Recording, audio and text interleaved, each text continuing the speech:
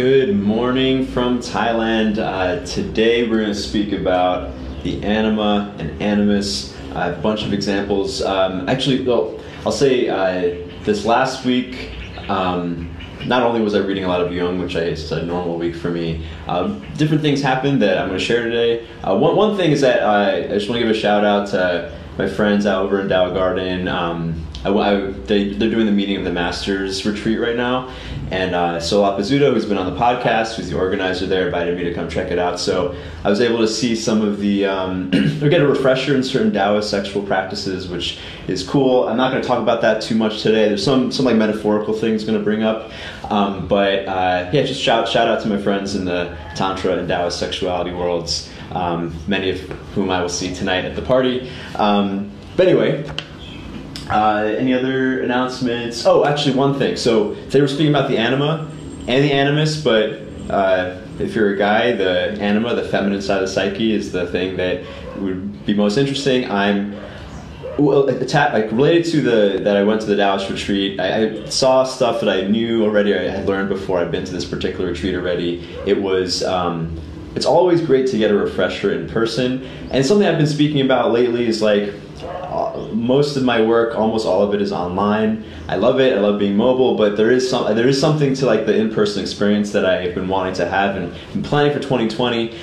This August, I'm going to be walking the Camino de Santiago in Spain, which is this pilgrimage. You can look it up, but this pilgrimage people walk along the Camino. I was thinking about turning it into a retreat, open to just a small handful of guys. This would be kind of like a men's pilgrimage, rite of passage together. If you're interested, you can apply for coaching on my website and just make a note. I'm interested in the Camino. It's going to be basically, we're going to walk this pilgrimage, which is in some ways a journey into the anima. There's like Black Madonna things along the way. I'm not educated enough to speak about Black Madonna on my own right now. I'm going to bring an expert to speak on that. Actually, Leslie Celine, who's on the podcast, is the one who actually introduced this idea to me on the podcast.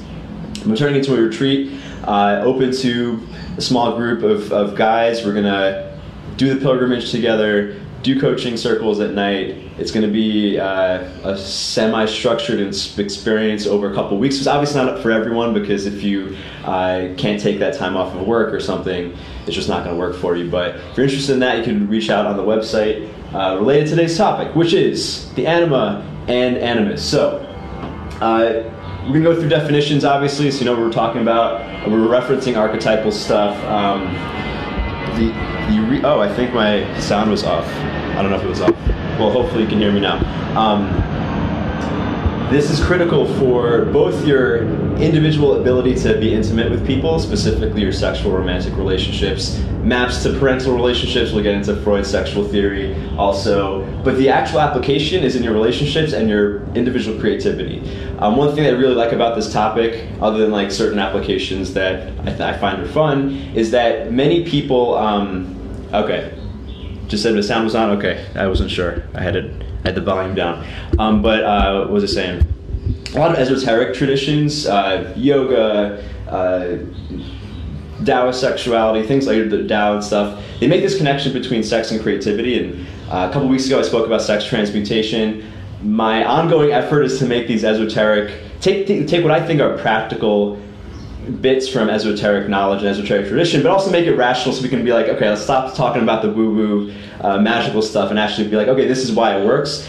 One reason why I really love Carl Jung, other than him being really smart and me resonating with a lot of his ideas, is that it's kind of like a gateway between like this esoteric, workable, but maybe not provable knowledge and stuff that actually makes sense when it comes to psychology.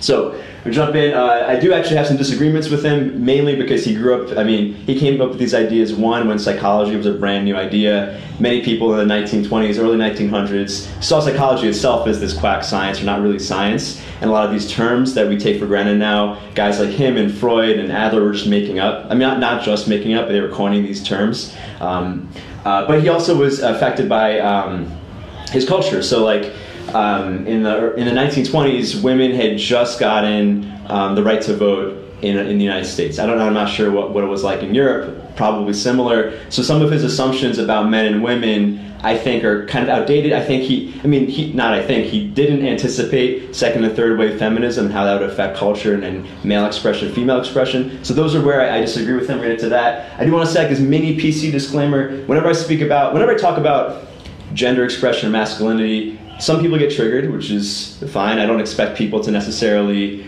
someone says turn off the autofocus. Let's see if I could do that real fast. If not, we're just going to do that next time. Okay, I don't know how to do it. All right, sorry. What was I saying? So like recently I was posting quotes about this specific topic to my Instagram, and it's fine. I welcome people to disagree. I don't think I know everything. These are my opinions and my interpretations. But one thing that, for some reason, when it comes to stuff around masculinity and gender and the ability to improve or like express your power as a sexual individual, people seem to take it really personally. Like, actually, a friend of mine was like responding his disagreements and like kind of aggressive, like he took it really personally and started attacking me for it. And I was like, why is this? I don't know why. I just want to say, like, I'm going to make some comments on men and women that I believe are true. I'm not telling anybody how they should be, but I have a lot of evidence of why things are and why I have these interpretations. So that's the end of my little disclaimer thing. We're also going to be speaking about sexuality, obviously, and a specific technique that Jung recommended that I've kind of haphazardly come across in my coaching that I find very useful. So jumping in, helps if I know this is probably backwards for you if you're watching this. I might find a way to flip this in the recording when I post this to YouTube, but I guess this is for my reference more. So definition. So what is the anima? What is the animus? These are Jung's terms. The anima is the feminine side of the male psyche. The animus is the masculine side of the female psyche. Right off the top, I mean, it's not that hard to understand that, but right off the top, I do want to make a point that, when Jung came up with these terms, male and female roles in society were very defined. It was very easy to make assumptions. Like I said, women didn't have the right to vote until that decade. It was very rare for a woman to be the head of the household. Jung did not anticipate, the rise of the collective animus in women with second and third wave feminism. He probably didn't anticipate the millennial emasculation that came of men over-identified with their anima, which we'll speak about. So I do think that everyone has a masculine and feminine side, right?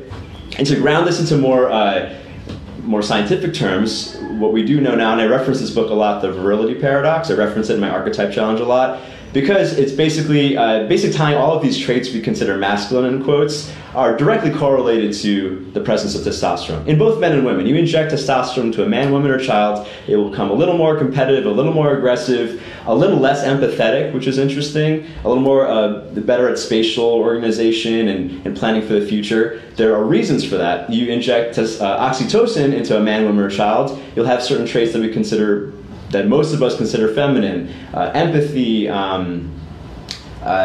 being able to connect, emotional awareness, and some of these traits are directly counter. So like this masculine-feminine dichotomy, if we want to be a little more grounded in our terminology, we can directly correlate it to certain hormones. So it's not just testosterone and oxytocin. Certain masculine traits are tied to dopamine. There's a dopamine testosterone connection that has been made by people much more intelligent than me in science and medicine. And also, like, there's serotonin is related to what we call feminine traits too. And just that thing to understand is that there is a biological basis for this. And the whole reason for sexual polarity in the first place is that at least at one point in human history, when we were in small tribal bands, there was a need for specialization of roles.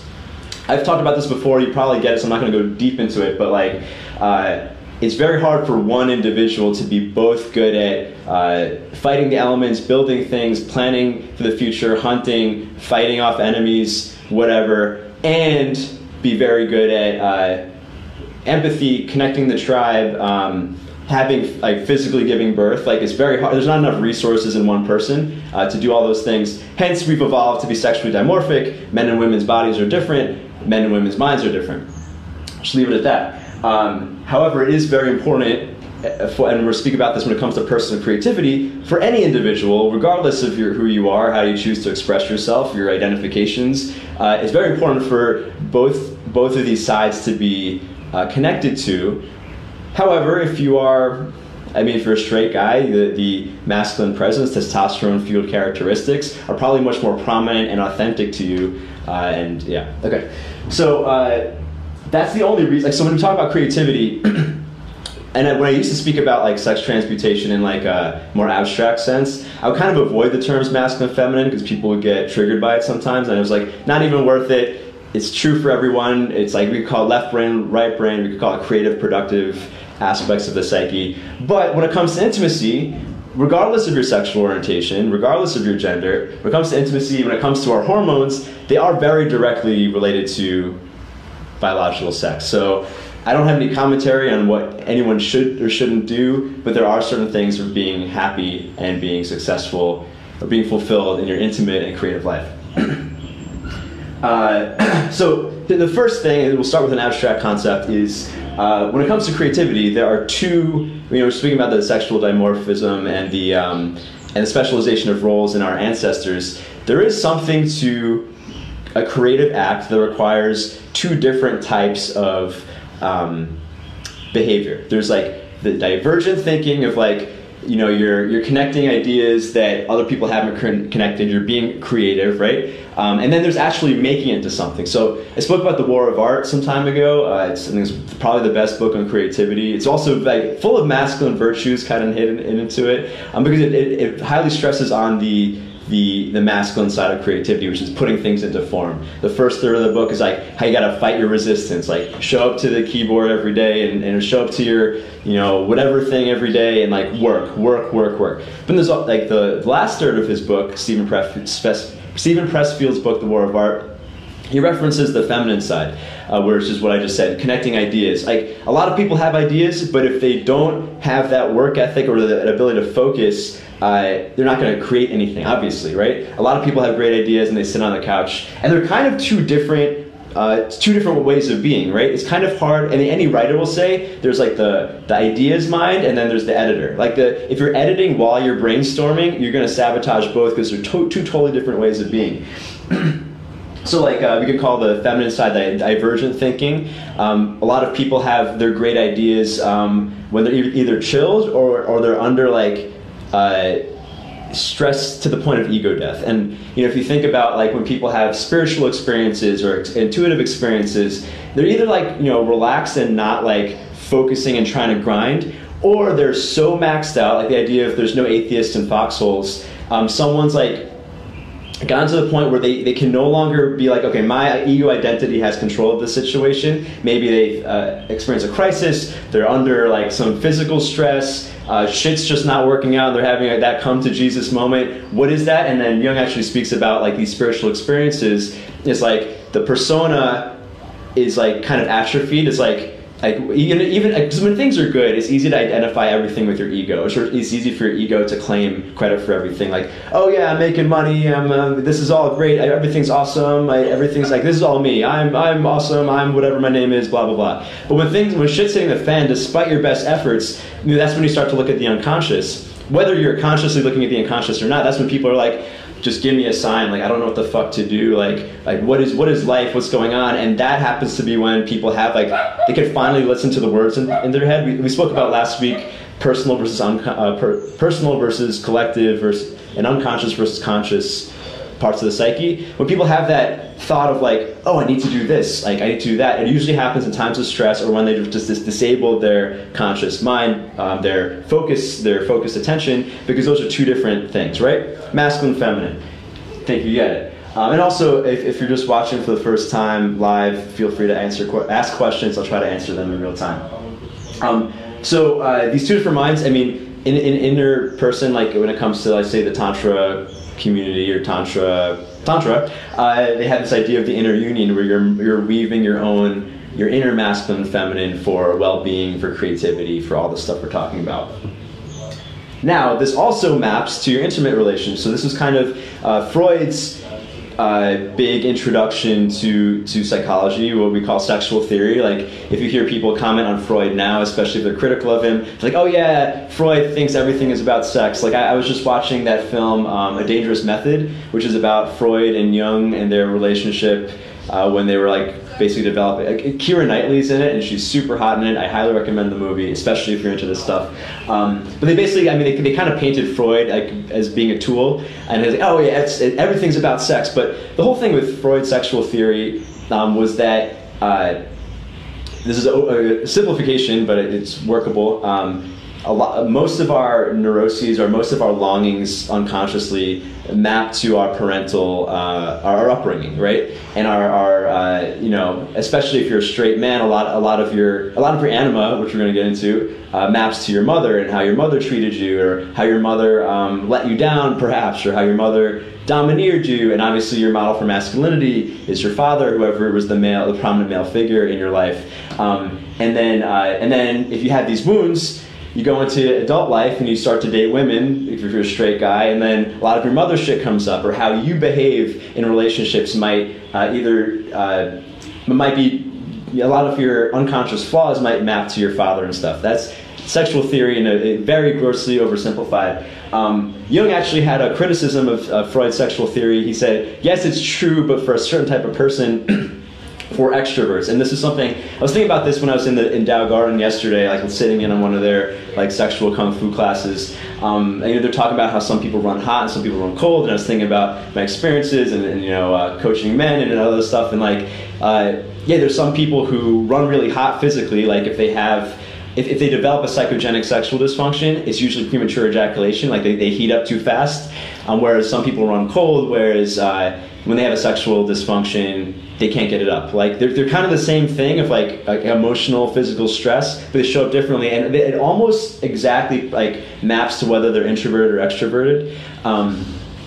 And basically, Jung's criticism of Freud's sexual theory is that that's really only true for extroverts. Like extroverts model things off of what's outside of them. So like their parental relationship becomes a really big deal, and then that gets mapped over to their intimate relationships as an adult. I think that's true for everyone. It's particularly, according to Jung at least, it's particularly true for extroverts, whereas Adler, who is another one of these pioneer psychologists, a student of Freud, had the will to power theory. I'm not going to get into that deeply, but basically is that instead of like mapping to external relations, an introverted person has a more of a will to power drive, where they're just trying to become powerful. Like they make everything about themselves. Like, I mean, you could think like when an extrovert gets depressed, they might lash out, or they get hurt, they lash out. Whereas an introverted worldview might have it like, oh, something's wrong, it's like on me, and they get depressed.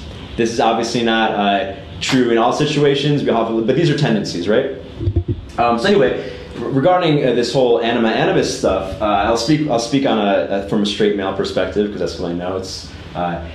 So a lot of what our choices in partners, how we relate to people, and even our sexual fantasies will map to our anima. So one like practical application of archetypes is just imagining that they're characters in your unconscious.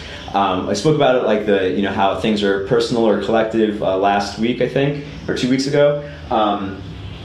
But like we can say like it basically is a set of behaviors that kind of like a gene in your chromosome. It's like a set of behaviors in your psyche that's been like replicated. It's like it's only an archetype if it's true for other people. Whereas like your ego, your identity, I'm Ruwan, there's only one Ruwan like me. This is very personal to me. Like there's no one just like me in this permutation of reality. Whereas like I may have a trickster archetype that's prominent in me, but I'm not the only one, right? The trickster archetype is true in many people. It might be particularly strong on me compared to some other guy, but like everyone probably has a piece of it, right? The thing that matters with this is if we think of our anima, our feminine side, again, if straight male example, if you think of your anima as this, like, you can imagine it as like you can say like a young woman or a woman that lives in your unconscious. It's also part of you. It's not the part of you that maybe you directly identify with, but it's a part of you as far as this like collective that makes up yourself beyond just your ego identity. It's one of the pieces.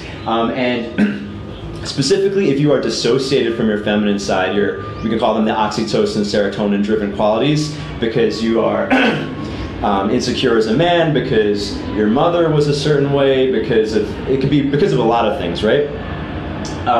If you're dissociated from an archetype, from a set of behaviors, that's when it tends to wreak havoc. It's almost like, I like to imagine it as like, if you imagine who you are as this council of characters in your unconscious, and somehow you cut one off and you're like, you're not a good part of me. We're gonna shame you to the corner. I mean, a lot of times we dissociate because of shame. Like, for some reason, when you're a child, you're like, it's never good to experience emotions. A lot of us have experienced something like that, especially men. If even as little boys, you might have gotten this idea in your head, like, oh, experiencing emotions, which is like an anima quality, is like a really bad thing. I'm gonna, shove this into the darkness in my consciousness. That part of you, that we call it a little girl in your unconscious, is gonna fuck shit up. It's gonna be like, well, you're not gonna listen to me. I'm gonna mess up your relationships. I'm gonna make it hard for you to connect with people, or I'm gonna morph in a way that has you drawn to. I mean, I don't use this language commonly, but they call it like becoming a Captain Savaho, where like a guy, like it's kind of nice guy syndrome in extreme, where a guy is like always drawn to broken women, where he can like solve their problems because it makes him feel, it like finally makes him feel like a man when he's like with this woman who needs help. I've been guilty of that. And some of my more dramatic relationships, that unconscious character will start to run things. So just to ground this in an example, we could probably all imagine a guy who's completely cut off from his feminine side. Maybe he's very in his head, he's very intellectual, and maybe he's like successful in certain areas of life, like he's good with his finances, he's good with goal setting, maybe he's a programmer or an accountant or something, but for some reason he just doesn't get relationships. He goes on all these dates, he's so good on paper, but women always say like, oh, I can't feel you, or like, I don't really get you, or like maybe his sense of humor is a little unrelatable, right? That would be like kind of a hyperbolic example of a guy who has a dissociated anima. The result being, it doesn't matter how you choose to express yourself, but if this guy really wants to have relationships with women or have some sort of intimacy, that really sucks if his unconscious anima is like messing things up on every first date, or preventing him from speaking to women, or fearing women, or judging women, or resenting women, or all the above, right? And we're going to speak about ways to counter that in your unconscious, or at least one technique that Jung recommended that I do with my clients sometimes. And just another, but so the positive side of this is like going back to the creative thing that we can do inside of ourselves, like connecting our masculine and feminine, the divergent thinking with like actual action taking.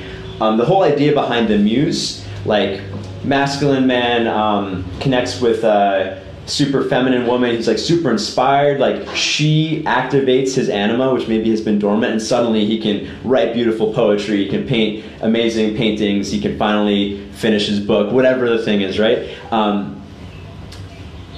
According to Jung, and I believe this should be true, all of our intimate relationships map to elements of our psyche. Your connection or your adoration or your focus on a certain type of woman or a certain woman probably maps what's going on in your anima.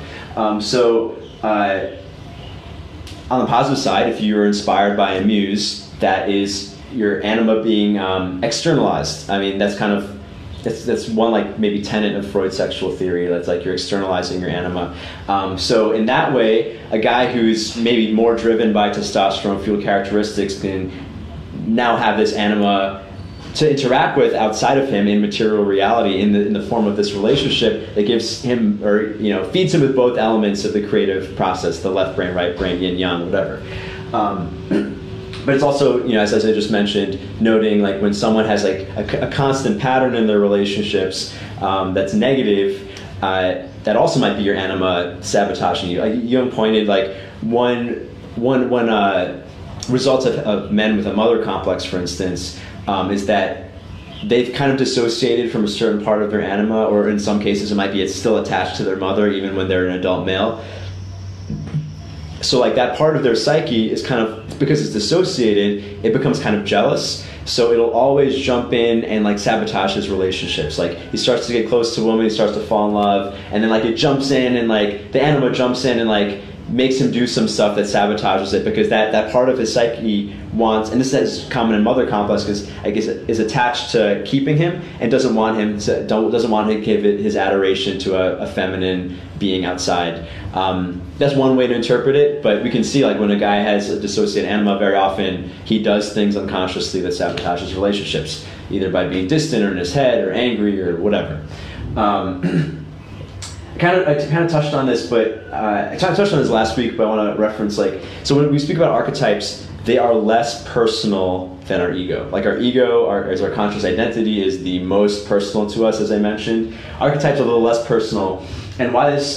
So Jung references this as like it's kind of like we inherit. Like when we talk about a man's feminine side, his anima, it does map to his mother partly, but he also is kind of like inheriting it from women of humanity. Like there's, especially when it comes to unconscious impulses, there's like this it's not necessarily personal to him. And both Jung and one of his proteges, who's a woman who I also am a huge fan of, Marie-Louise von Franz, they both made this observation that women's animus tends to be even less personal than a man's anima for some reason. Like if you saw my article on rape and like dark archetypes, I quoted von Franz, who said that women tend to have like gangbang fantasies, not because this is like a sexual thing necessarily, but because their animus, the masculine side of their consciousness, doesn't map to their father as much as a man's anima maps to his mother. It's kind of like mapping to all men. So the whole idea behind that sexual fantasy is that not even necessarily sexual, it's just like, this is how I relate to all men. Like it's like a depersonalized masculinity that's within women. Granted, as I said in the beginning, all of these pioneer psychologists came up with these theories just around the time of women's right to vote, at least in the States. It was, women's roles in society were very different. They probably didn't anticipate consumerism, which would turn us, take us even further away from tribalness, beyond the nuclear family, to the point where like everyone is a unit, everyone has to be their own masculine and feminine, which is why so many people are lonely in the modern era. But yeah, I mean, so I don't know that this is true. I mean, it might actually be just like a modern woman's masculine side might be just as personal, and maybe mapped to her father just as much as they theorized the man's anima did.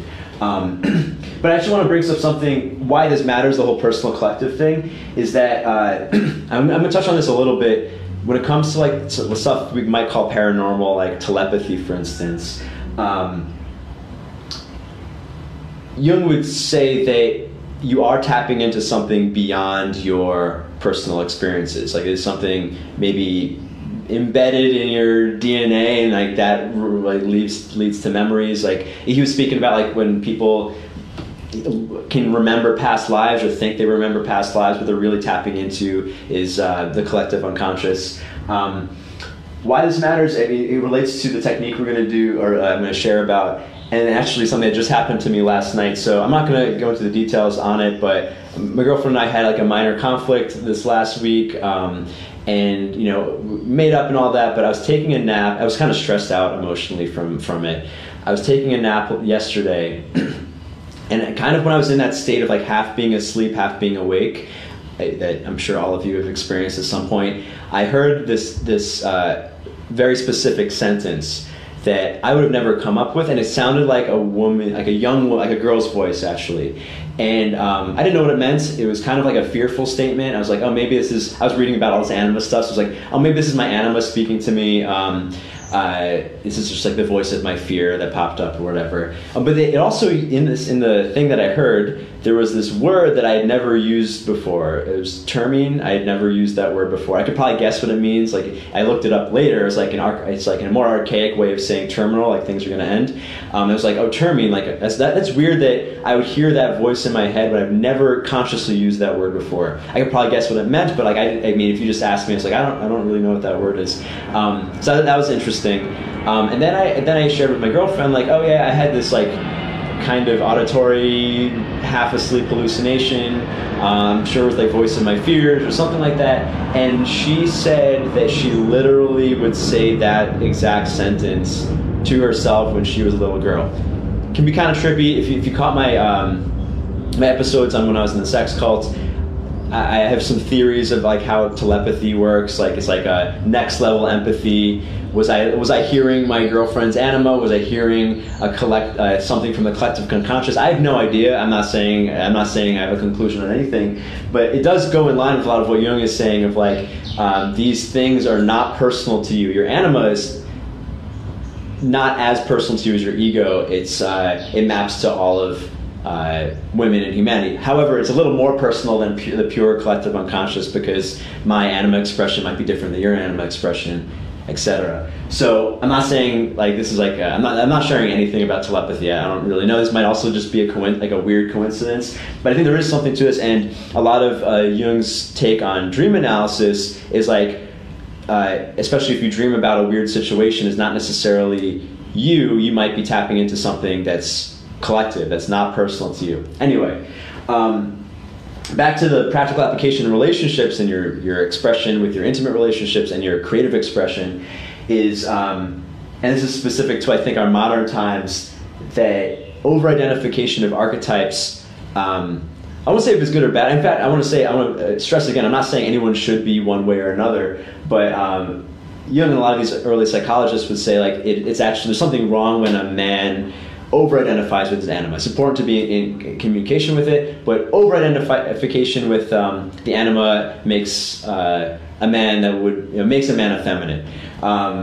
Over-identification with the animus in a woman, which will happen when a woman maybe has to grow up faster than she means to when she's young, or she ends up as a single mother and has to take on the masculine role. Over-identification leads to hardness or frigidity. He actually said that when a man over-identifies with his anima, it leads to impotence. And it's interesting, overlaying that with my, visiting the Tao Garden yesterday and hearing about how some guys run hot, some guys run cold. It's like, oh yeah, that kind of makes sense. Like if you're like overly connected to your feminine side, it makes sense that you wouldn't be able to penetrate, which is a masculine quality. In fact, I want to say a couple years ago I made the arousal control course to teach certain Taoist practices in a more usable way for men to learn arousal control. And one of the impetuses for me to make the archetype class the next year is that when I was speaking to a lot of guys who, you take a course like that, and not to say that mine is the only one that's good, but it's not that hard to learn the physical practices. A lot of guys can learn how to train their attention to be grounded and stuff.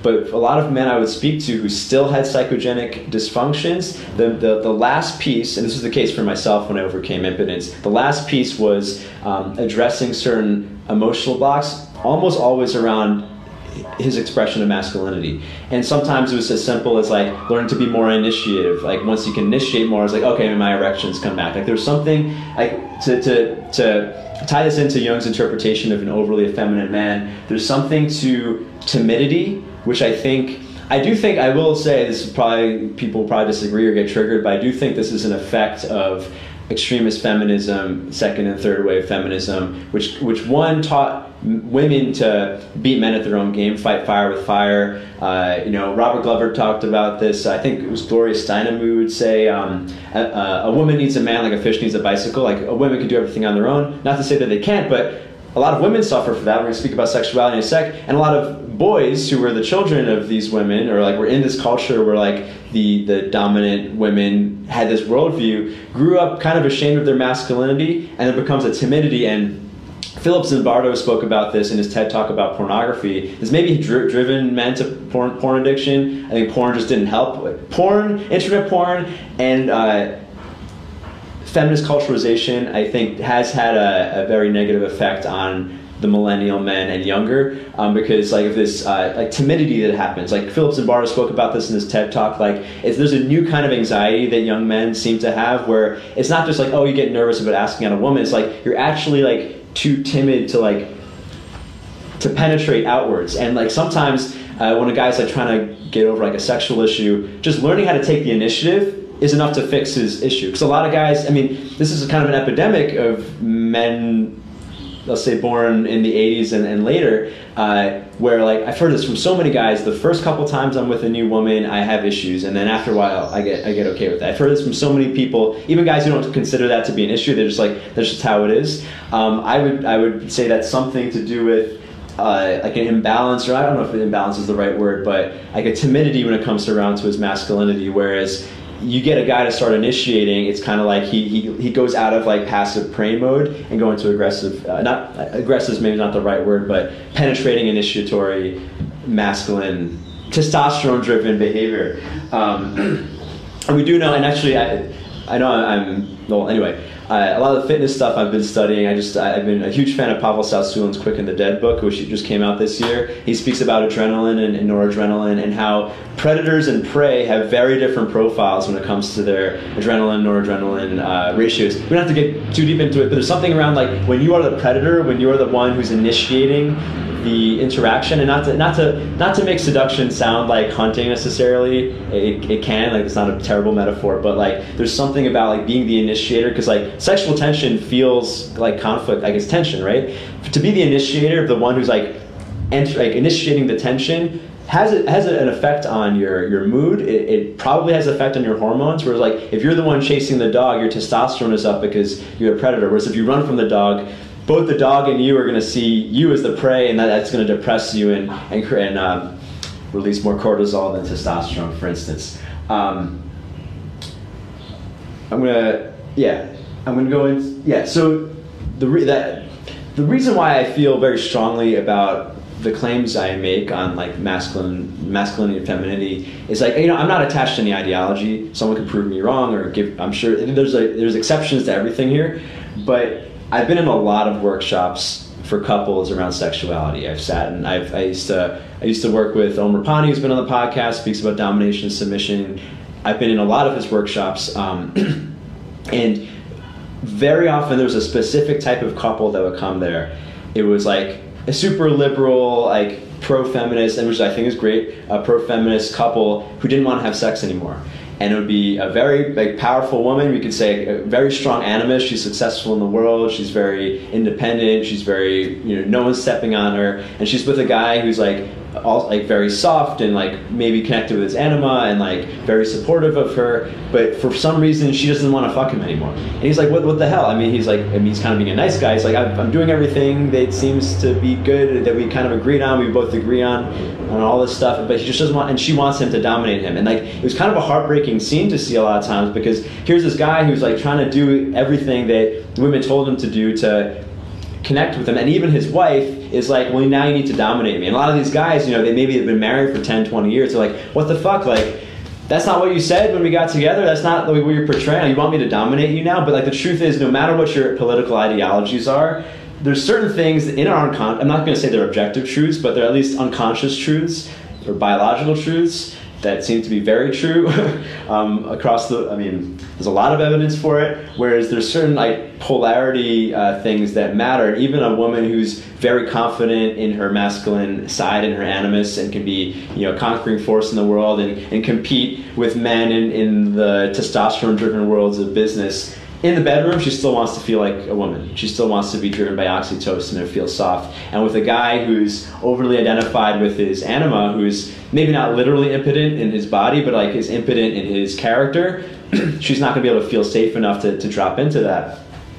So that's why all this matters. I'm never going to say like anyone should or shouldn't be, but one, in sex, at least in heterosex, and I think this is true for non-heterosex too, like there is still polarity. It's a little different if you're not straight, cis, whatever. There's certain truths when it comes to sexual polarity, and then they could flip, there's exceptions and all that, but when it comes to happy relationships and when it comes to men, who I speak on the most, I am one, right? Men feeling fulfilled and happy and authentic in themselves and empowered. There's something to not having your masculine side be timid and hidden, right? Yeah. Okay. So we're gonna end with this.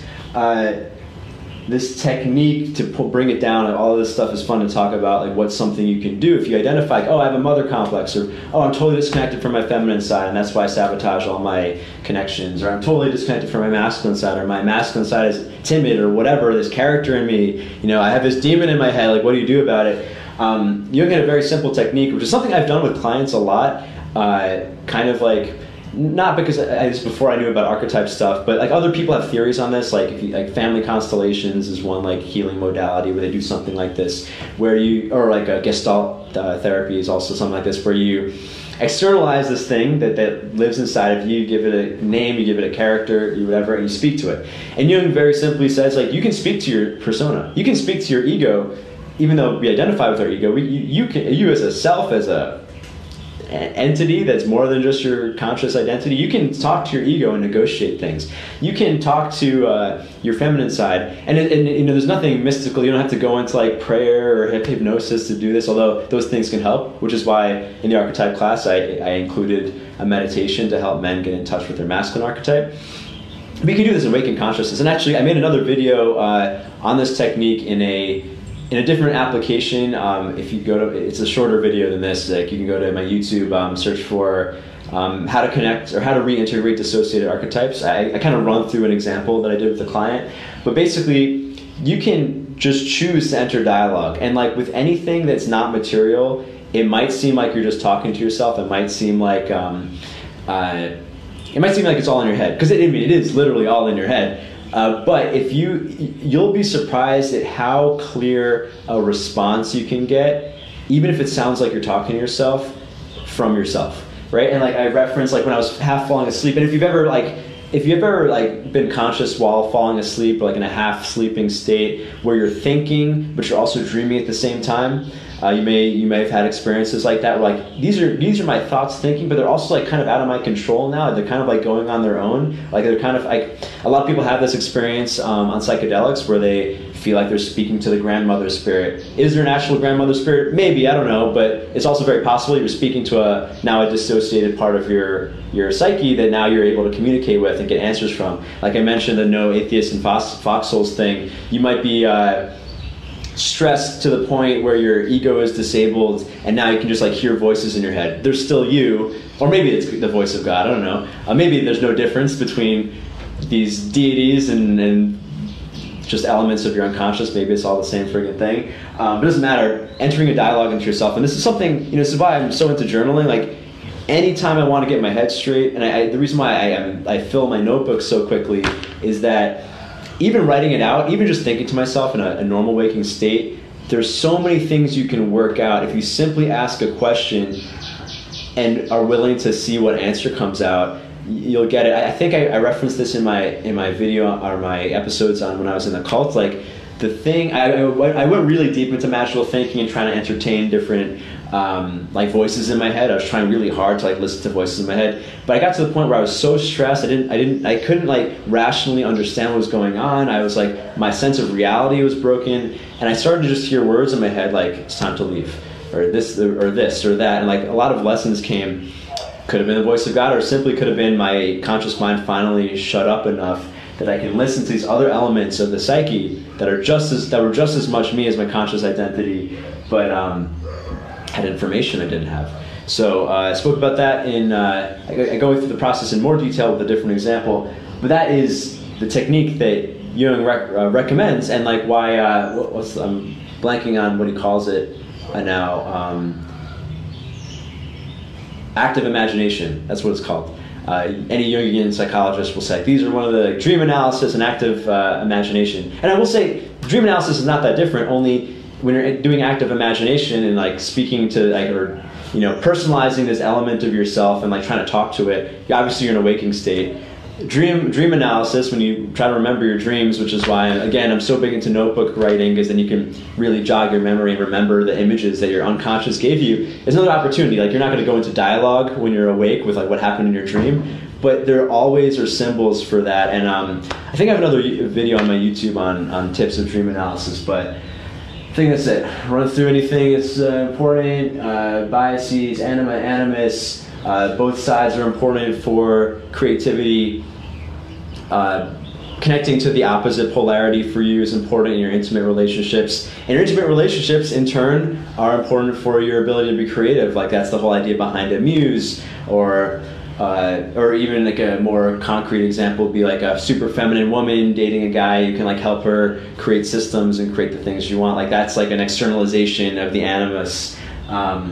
And less personal and ego. You can kind of hear stuff. Maybe there's something with telepathy, hormonal basis, impotence. Truth comes back to sex, or sex is one place where, regardless of our ideas and ideologies, the truth is the truth, or a truth is a truth. That's it. If you missed the opening announcement, I'm doing a pilgrimage in Spain in August. It's going to be at least 2 weeks long, so it's not is not for everyone. You have to be able to take that time off. But is it going to be a pilgrimage into the Animus? In reality, it's a journey, and we're going to turn it into like an opportunity for growth with coaching circles and exercises and meditations, and we're going to do some qigong and physical fitness along the way. I think I'm super excited. I'm going by myself no matter what. I'm welcoming a small group to join me, and you can apply for that on my website, ruando.com/coaching-application. It's where people apply for coaching, but if you're interested in that pilgrimage specifically, just type in the notes that and we can talk about it. I think that's it. Do I have anything else? I'm going to be at Dow Garden, so maybe next week I'm either going to talk about the game theory of intimacy, or I'm going to share some things around arousal control that I recently refreshed my memory on in Dow Garden. I'm going to have some cool people on the podcast, interview style soon. Leah Alchin, who is one of the head instructors of Source Tantra, is in town. A lot of my Tantra friends are in town right now. And we'll see. Yeah. That's it. All right. Enjoy your whatever day it is. See ya.